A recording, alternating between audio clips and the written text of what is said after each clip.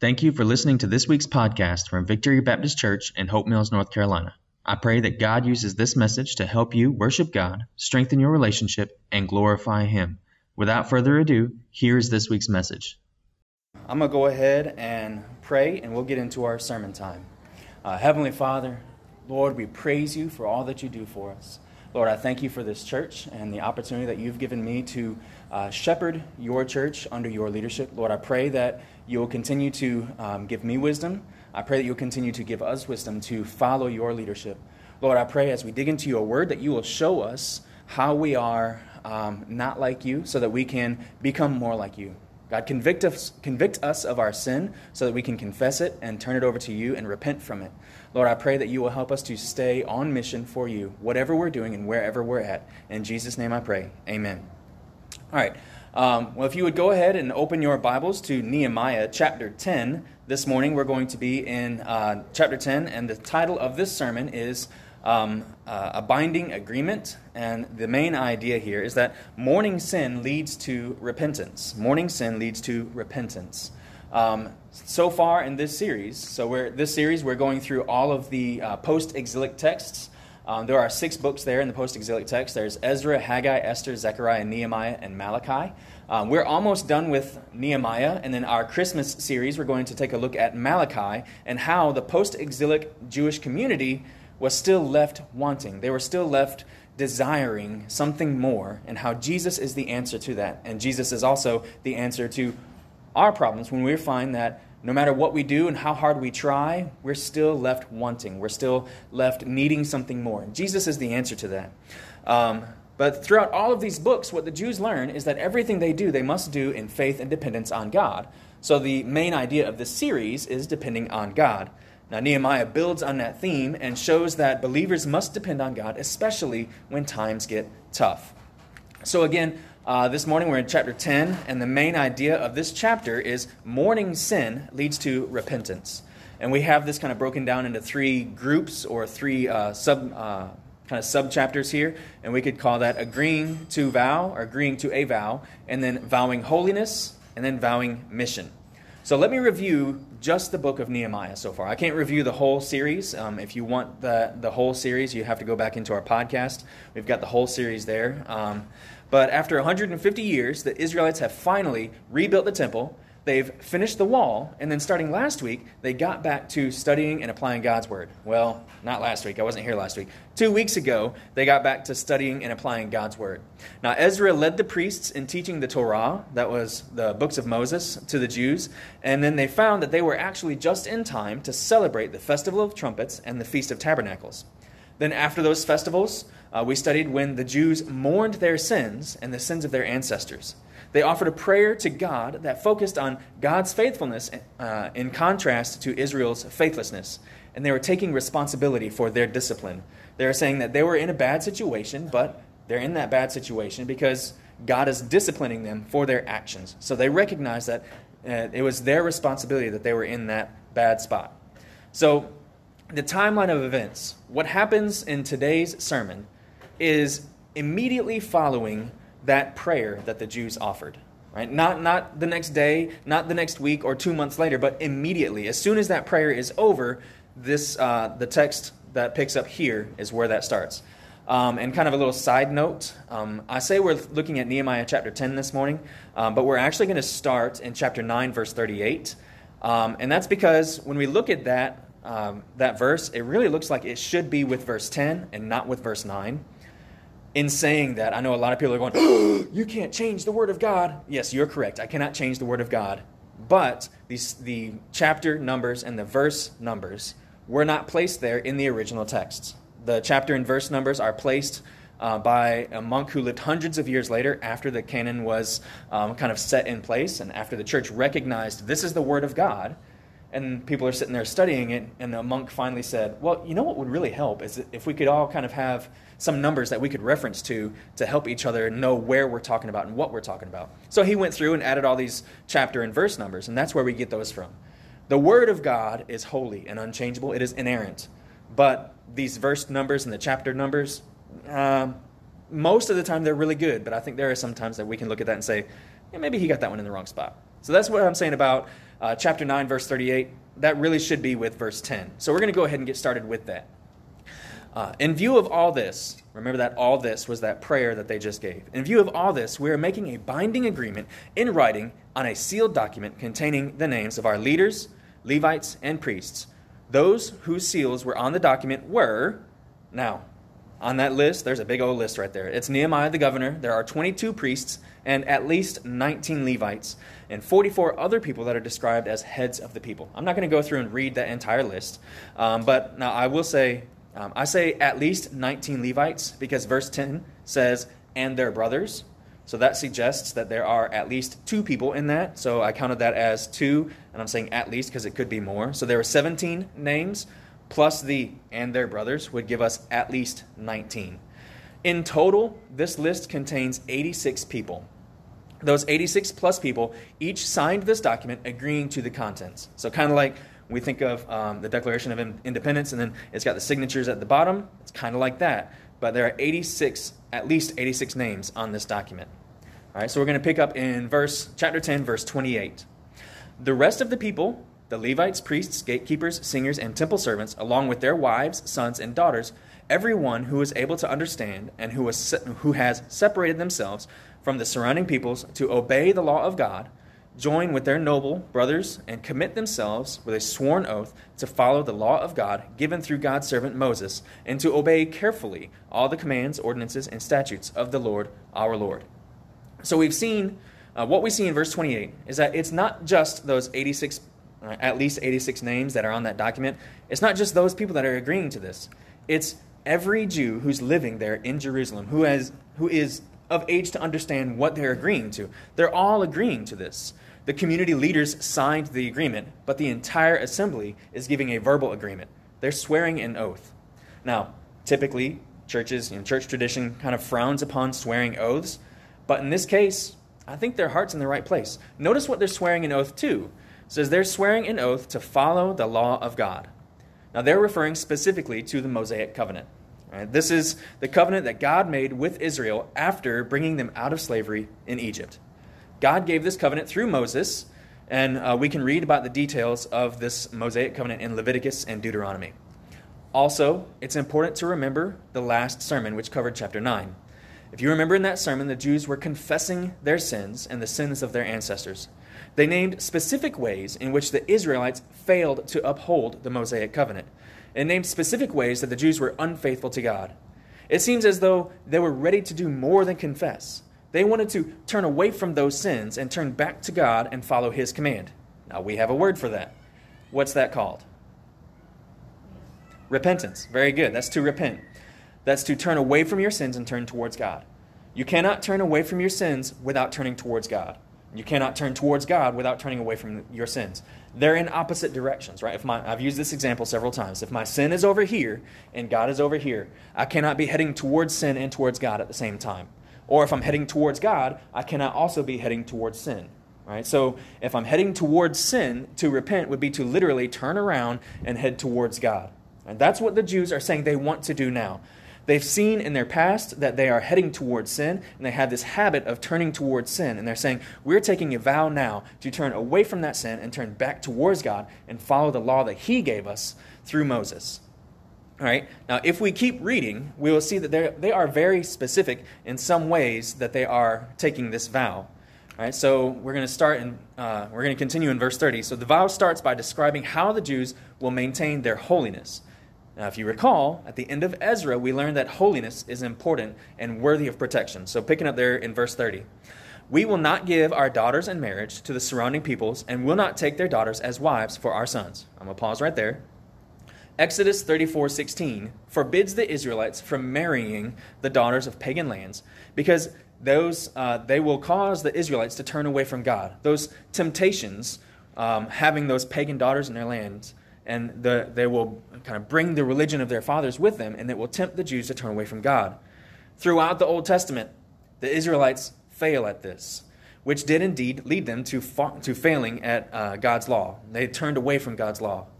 And again, most recently, at the end of Ezra, we saw that the post-exilic Jews had married with neighboring cultures.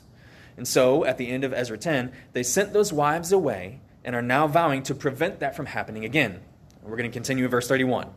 When the surrounding peoples bring merchandise or any kind of grain to sell on the Sabbath day, we will not buy from them on the Sabbath or a holy day. We will also leave the land uncultivated in the 7th year and will cancel every debt. So here, the Jews are vowing to uphold the Sabbath day and the Sabbath year, to rest on the 7th day and to allow the land to rest on the 7th year. This is one of the 10 commandments. And so what we see here is that they're committing to both the holiness of their marriages and the holiness of their time. The Jews were submitting to God's wisdom, to marry within their own religion, and to follow God's wisdom in allowing them to rest, allowing the land to rest. Now, in our minds, we think that to be most productive, we should just work all the time. That's how we're going to be most productive. But God said, no, that's not how this works. It goes against common sense, but in order to be most productive, you actually need to take a little bit of rest. We shouldn't be working 7 days and 7 days and 7 days, week after week after week, but take a rest. And in that rest, we focus on our time with God and allow God to recreate us, to make us more like Him, and then we can be more productive in those 6 days than we could be if we worked 7 days. They knew that if God had told them to abstain from something, it was because it was harmful for them. See, for us, it's easy for us to let these little sins continue to fester. We give in to temptation just a little here or just a little there. But in the end, we're breaking our holiness. This negatively affects our walk with God, us as individuals and us as a church. It's one of the hardest things for us to grasp is that when I am sinning, it's hurting my church. When I am sinning, it's not only hurting my walk with God, but it's hurting Ms. Brenda's walk with God. Or if I'm sinning, it's not just hurting my relationship with God, but it's hurting John's walk with God. Each and every one of us have a responsibility to each other to focus on our holiness, to protect the holiness of this church. As we're getting near the end of this series, right, at the end of the year, we'll take a few moments to analyze our life and consider where we might have given in to sin and allowed it to taint our holiness. So let us, like the Jews here, vow to cut that from our lives so that we can once again protect the holiness of this church body and our personal walk with God. Moving into verse 32, all right, verse 32 through the end of the chapter outline the details of the vow and how they will provide for the temple and for the priests. So that first part, they were vowing to holiness, and now they're vowing to provide for the temple and for the priests. Verse 32, we will impose the following commands on ourselves: to give 1/8 of an ounce of silver yearly for the service of the temple of our God. All right, I'm going to pause again. This amount that's listed here is actually less than what is commanded in the Mosaic Covenant. That's Exodus. It was commanded in Exodus for the temple tax. The amount that we read here is about 1/3 of a shekel, whereas the temple tax was supposed to be 1/2 of a shekel. It's a little bit unclear as to what this was or what the purpose was. Was this 1/3 in addition to the 1/2, which would then total 5/6 of a shekel? Or was this 1/3 instead of the 1/2? They were cutting this down a little bit because the people returning to Jerusalem in this post-exilic time, there was a lot of poverty in Jerusalem. And so they were saying, we can't quite afford that 1/2, but we still want to be faithful in our giving, so we'll give just a little bit less. It's a little bit unclear for us there, but we do see that they are making this important. They're setting this aside. Even though they're in extreme poverty in this time, they're still making a point. They're vowing to it because it is important. All right, and then we continue verse 33. They continue to impose on themselves to give the bread displayed before the Lord, the daily grain offering, the regular burnt offering, the Sabbath and the new moon offerings, the appointed festivals, the holy things, the sin offerings to atone for Israel, and for the work of the house of God. So they're agreeing to supply the materials to operate the temple for worship as outlined in the Mosaic Covenant. Continuing in verse 34. We have cast lots among the priests, Levites, and people for the donation of wood by our ancestral families at the appointed times each year. They are to bring the wood to our God's house to burn on the altar of the Lord our God, as it is written in the law. Now, in earlier times, the Gibeonites were responsible for supplying the wood, but now it seems like the whole community is sharing that responsibility. This fire that burned at the temple, according to Leviticus 6:12, this fire was never to go out. It was supposed to be continually burning. This means that they needed to have a constant supply of wood. This was not an easy task for them. They had to constantly supply this wood. So that might be why they've said it's not just the Gibeonites, but we're all going to take some responsibility of that. Continuing in verse 35. We will bring the first fruits of our land and of every fruit tree to the Lord's house year by year. We will also bring the firstborn of our sons and our livestock as prescribed by the law, and will bring our bring the firstborn of our herds and flocks to the house of our God, to the priests who serve in our God's house. So here, they're rededicating themselves to sacrificing to God the first and best of their harvest and their livestock and their sons. They're vowing to sacrifice their sons to, well, let's see. This one sounds a little bit off because we see several times throughout the Old Testament that God condemns the pagan nations for sacrificing their children to their lowercase g gods. And God, the real God, does not condone the sacrifice of children for worship. So what are the Jews talking about here? Why are they vowing to sacrifice their children to God? Well, that goes back to Numbers chapter 18, verses 14 through 16. It says, everything in Israel that is permanently dedicated to the Lord belongs to you. The firstborn of every living thing, human or animal, presented to the Lord belongs to you. But you must certainly redeem a human firstborn, and redeem the firstborn of an unclean animal. You will pay the redemption price for a month-old male according to your assessment, 5 shekels of silver by the standard sanctuary shekel, which is 25 gerahs.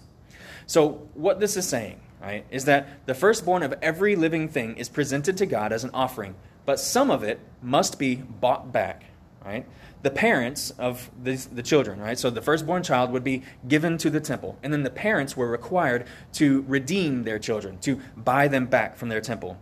They would redeem them by paying some money to the temple. This was not just some symbolic act, though. It was a financial sacrifice that the parents had to pay. And if they did not have enough money to pay for the redemption, then the child would become a temple servant. They would become a servant of the temple. They were bringing their child to God as a sacrifice, then buying their child back so that they would not be sacrificed. Now, this idea of redemption, it's an important theme that carries throughout the Bible. Most importantly, though, this is the language that's used for our salvation. See, we're destined for death and eternal damnation because of our sin. Not only that, we are enslaved to sin and we cannot do anything about it. We can't do anything to fix it. But Jesus came and he lived a perfect, sinless life. Then he died on the cross for our salvation. He was raised on the third day in victory over sin and death. But his sacrifice is the payment for our redemption. His sacrifice on the cross is the payment for our redemption. Through faith in him, we can be freed from our slavery to sin and eternity in hell. Now, these parents in the Old Testament who are sacrificing their children to the temple and then redeeming them back, this is all just foreshadowing for Jesus redeeming us from our slavery to sin. It's foreshadowing for Jesus sacrificing himself on the cross to pay for our freedom from sin. It's foreshadowing of God sacrificing his Son to buy our freedom from eternal damnation. This redemption language carries throughout the Old Testament and throughout the New Testament. And it's important for us to notice that because it always points to Jesus and his sacrifice for us. We'll continue reading in verse 37. We will bring a loaf from our first batch of dough to the priests at the storerooms of the house of our God. We will also bring the first fruits of our grain offerings of every fruit tree and of the new wine and fresh oil. 1/10 of our land's produce belongs to the Levites, for the Levites are to collect the 1/10 offering in all our agricultural towns. A priest from Aaron's descendants is to accompany the Levites when they collect the 10th, and the Levites are to take 1/10 from this offering to the storerooms of the treasury in the house of our God. So the precedent for what the Jews are committing in these verses is outlined in Numbers 18, 12 to 13, and Leviticus 26, 1 through 10. Right, those commands provide support for the Levites. Since the Levites were the priestly tribe in Israel, they didn't get an inheritance like the other tribes. Also, since they were dedicated to temple service, they would not have the same access to earning an income or harvesting crops like the other tribes did. So the other tribes had the task of supporting the Levites. Continuing in verse 39. For the Israelites and the Levites are to bring the contributions of grain, new wine, and fresh oil to the storerooms where the articles of the sanctuary are kept and where the priests who minister are, along with the gatekeepers and singers. We will not neglect the house of our God. Now, this final statement, it's more than just a summary of their vows to provide for the temple, but it's an answer to a problem that has plagued the Jews ever since Jeshua and Zerubbabel brought back the first wave of returnees. All the way back in January, when we first started this sermon series, we saw Jeshua and Zerubbabel bring back that first wave of Jews back to Jerusalem after the exile. And throughout this entire process, this whole year, what we've seen time and time again is that the Jews continually fail in one area. Right? And now they're vowing to not let that happen again. They're vowing that they will focus on the house of God. They will focus on their mission from God. The message from, all the way back in January through the month of February, we looked at the prophets Haggai and Zechariah. And the message from these two prophets was clear. The Jews had neglected the temple, and therefore they were disobedient to God's command to rebuild Jerusalem. Due to this disobedience, God was disciplining them, and their work yielded no profit. Their farming yielded no produce. Their rain didn't fall. And no matter what they did, they could not win. Well, because they were not depending on God and being faithful and obedient to Him. Due to that disobedience, God was disciplining them. Right? So God said that this was because they had failed to prioritize His mission for them. This has been an ongoing problem for them. Every time they would finish a task, it was almost like they didn't know what the next step to take. Right? They finished the altar, and they were like, I don't know what to do next, so we're just going to go off and do something else. Well, so God called them back and said, no, now you need to finish the temple. So they finished the foundation of the temple, and they were like, that's good. We're going to go focus on something else now. God said, no, you need to come back and finish the temple. So they finished the temple, and the Jews said, all right, that's done. Now we can go do whatever we want. God said, no, I called you back here to rebuild this city to worship me. Not just rebuild the temple, not just rebuild your houses, but rebuild the city so that you can be my people and worship me and show my glory to the nations around you. So after they finished the temple, they kind of lost their way again, and God called them back through Nehemiah and said, no, come back and rebuild the wall. Well, before that, with Ezra, right? Ezra called them back and said, no, we need to rebuild our holiness here. And then they rebuilt the wall. So this whole time, every step along the way, it's like they would take one step forward and two steps back. But now the Jews are saying, we will not neglect the house of God. They're vowing not to let that happen again. Now, for us, it's easy for us to get distracted from the mission that God has for us. All right, let's face it, 2020 has been a doozy. We may have gotten caught up in the election drama, or you might be waiting for the coronavirus pandemic to be over. And apparently murder hornets have made a comeback. But whatever it is, whatever there is out there, our mission does not change. We were created to worship and glorify God. I'm going to say that again. We were created to worship and glorify God. I said this a couple weeks ago. People talk about the greatest question, the hardest question to answer. What is the meaning of life? Well, that's simple. The meaning of life, worship and glorify God. Now, we do that through obedience. Jesus commissioned us to make disciples of all nations. So when we are obedient to that commission, we are worshiping and glorifying God. We put those two together at Victory into our vision. So our vision at Victory is worshiping God by making disciples through the gospel of Jesus Christ. How we do that, the way that we do that might be different from year to year, or it might be different from house to house. It might be different day to day, or it might be different depending on your own personal situation. How we do that might be different, but what we do is the same. We worship God by making disciples through the gospel of Jesus Christ. The Jews were supposed to be rebuilding the temple, rebuilding their city, and rebuilding their faith. We are to be making disciples. The Jews got distracted after each step and had to be constantly reminded. They committed to staying focused on their job. Let's commit to staying focused on ours. So let's get to our application. Our application always comes from our definition of a disciple, which we get from Matthew 4:19, where Jesus says, "Follow me and I will make you fish for people." And from that we get our three indicators of a disciple, and that's knowing, being, and doing. The knowing is where Jesus says, "Follow me." So the disciple has committed to know Jesus and to know His word and to know His will and to follow His will. The being is where we are constantly being transformed by the Holy Spirit. That's where Jesus says, "I will make you." Right? We are constantly being remade by Jesus and the Holy Spirit. And then the doing is where the disciple is doing the will of Jesus, doing the work of Jesus, and this is where Jesus says that we will be fishing for people. Right? So our application always comes from those 3 points: knowing, being, and doing. So the know is to know that we're gonna fail again.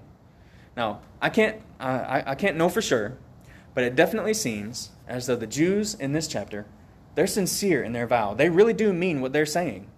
They mean it, and they're taking it to heart, and they're going to do everything they can not to fail again. Spoiler alert, they fail again. We're going to read in the next couple chapters that they fail at almost every single one of these vows that they made. They fail. Spoiler alert, no matter how many times you vow to give up your sin, you're going to sin again. This doesn't mean that we should quit, though. We should be growing in our sanctification, meaning that these failures should be less frequent and less severe, less frequent than they used to. But no matter how hard we try, we're going to fail again. That's the knowing part. And that sounds kind of depressing. But the B is the answer to that. That's to be saved by Jesus. Know that you're going to fail again, but be saved by Jesus. Since we fail again, like the Jews did, we must turn to Jesus. Because of our failures and our continual failures, we can never earn our righteousness. We can never earn our place in heaven. We broke our relationship with God, and we are incapable of fixing it. But Jesus has already made a way for us. His sacrifice on the cross means that even though I fail, if I place my faith in Him, my relationship with God is reconciled, and I have been redeemed. I have been purchased out of that slavery to sin. I've been purchased out of my destiny in hell. He paid for my righteousness, and He paid for my holiness, and He has reconciled my relationship with the Father. But only if I believe in Him. And then the doing part, the doing application, is to stay focused on the mission. We were created to do one thing, and that's to worship God. We do that through living an obedient life and loving others. One of the most loving things that we can do is to share the gospel with others. If they're lost, we introduce them to Jesus by sharing the gospel. That's one of the most loving things that we can do. If they are other Christians, especially if they are church members with us, if they're saved, we let them see how the gospel is positively impacting their life, or areas where they still need to surrender to the gospel. Through helping others to know the gospel, we are making disciples. That is being obedient to the Great Commission. That's how we worship God, by staying focused on the mission. No matter what else changes, no matter what other hurdles come our way, no matter what other situations change, our mission is to make disciples. How we do that might change. Looking into next year, we don't know what next year is going to look like. But we do know our mission is going to be making disciples. How we do that changes, but what we do stays the same. This is why our vision is worshiping God by making disciples through the gospel of Jesus Christ. Let us pray. Heavenly Father, God, I thank You for Your word. I thank You for the truth that is in Your word, and I thank You that Your word shows us where we fail. But most importantly, I thank You that Your word shows us how we can be reconciled with You. That You sent Your Son Jesus to die for our sins so that we can be saved from our destiny in hell. We can be redeemed from our slavery to sin. So no matter how many times we fail, God, I pray that You will help us to find our faith in You, that You will help us to turn towards You and to grow in our sanctification. I pray, God, that You will help us to be more like You each and every day, and help us to stay focused on our mission from You. In Jesus' name I pray. Amen. So we've come to our point of response, and you can respond right where you're seated, or you can come to the front and pray at the cross, or you can come and pray with me. But please do not ignore the calling of the Holy Spirit this morning. Thank you again for listening to this week's message. If you would like to know more information about our church, please visit victorybaptisthopemills.com or facebook.com/VBC Hope Mills. I would also like to ask that you rate and review this podcast. And if you found this sermon helpful, please share it.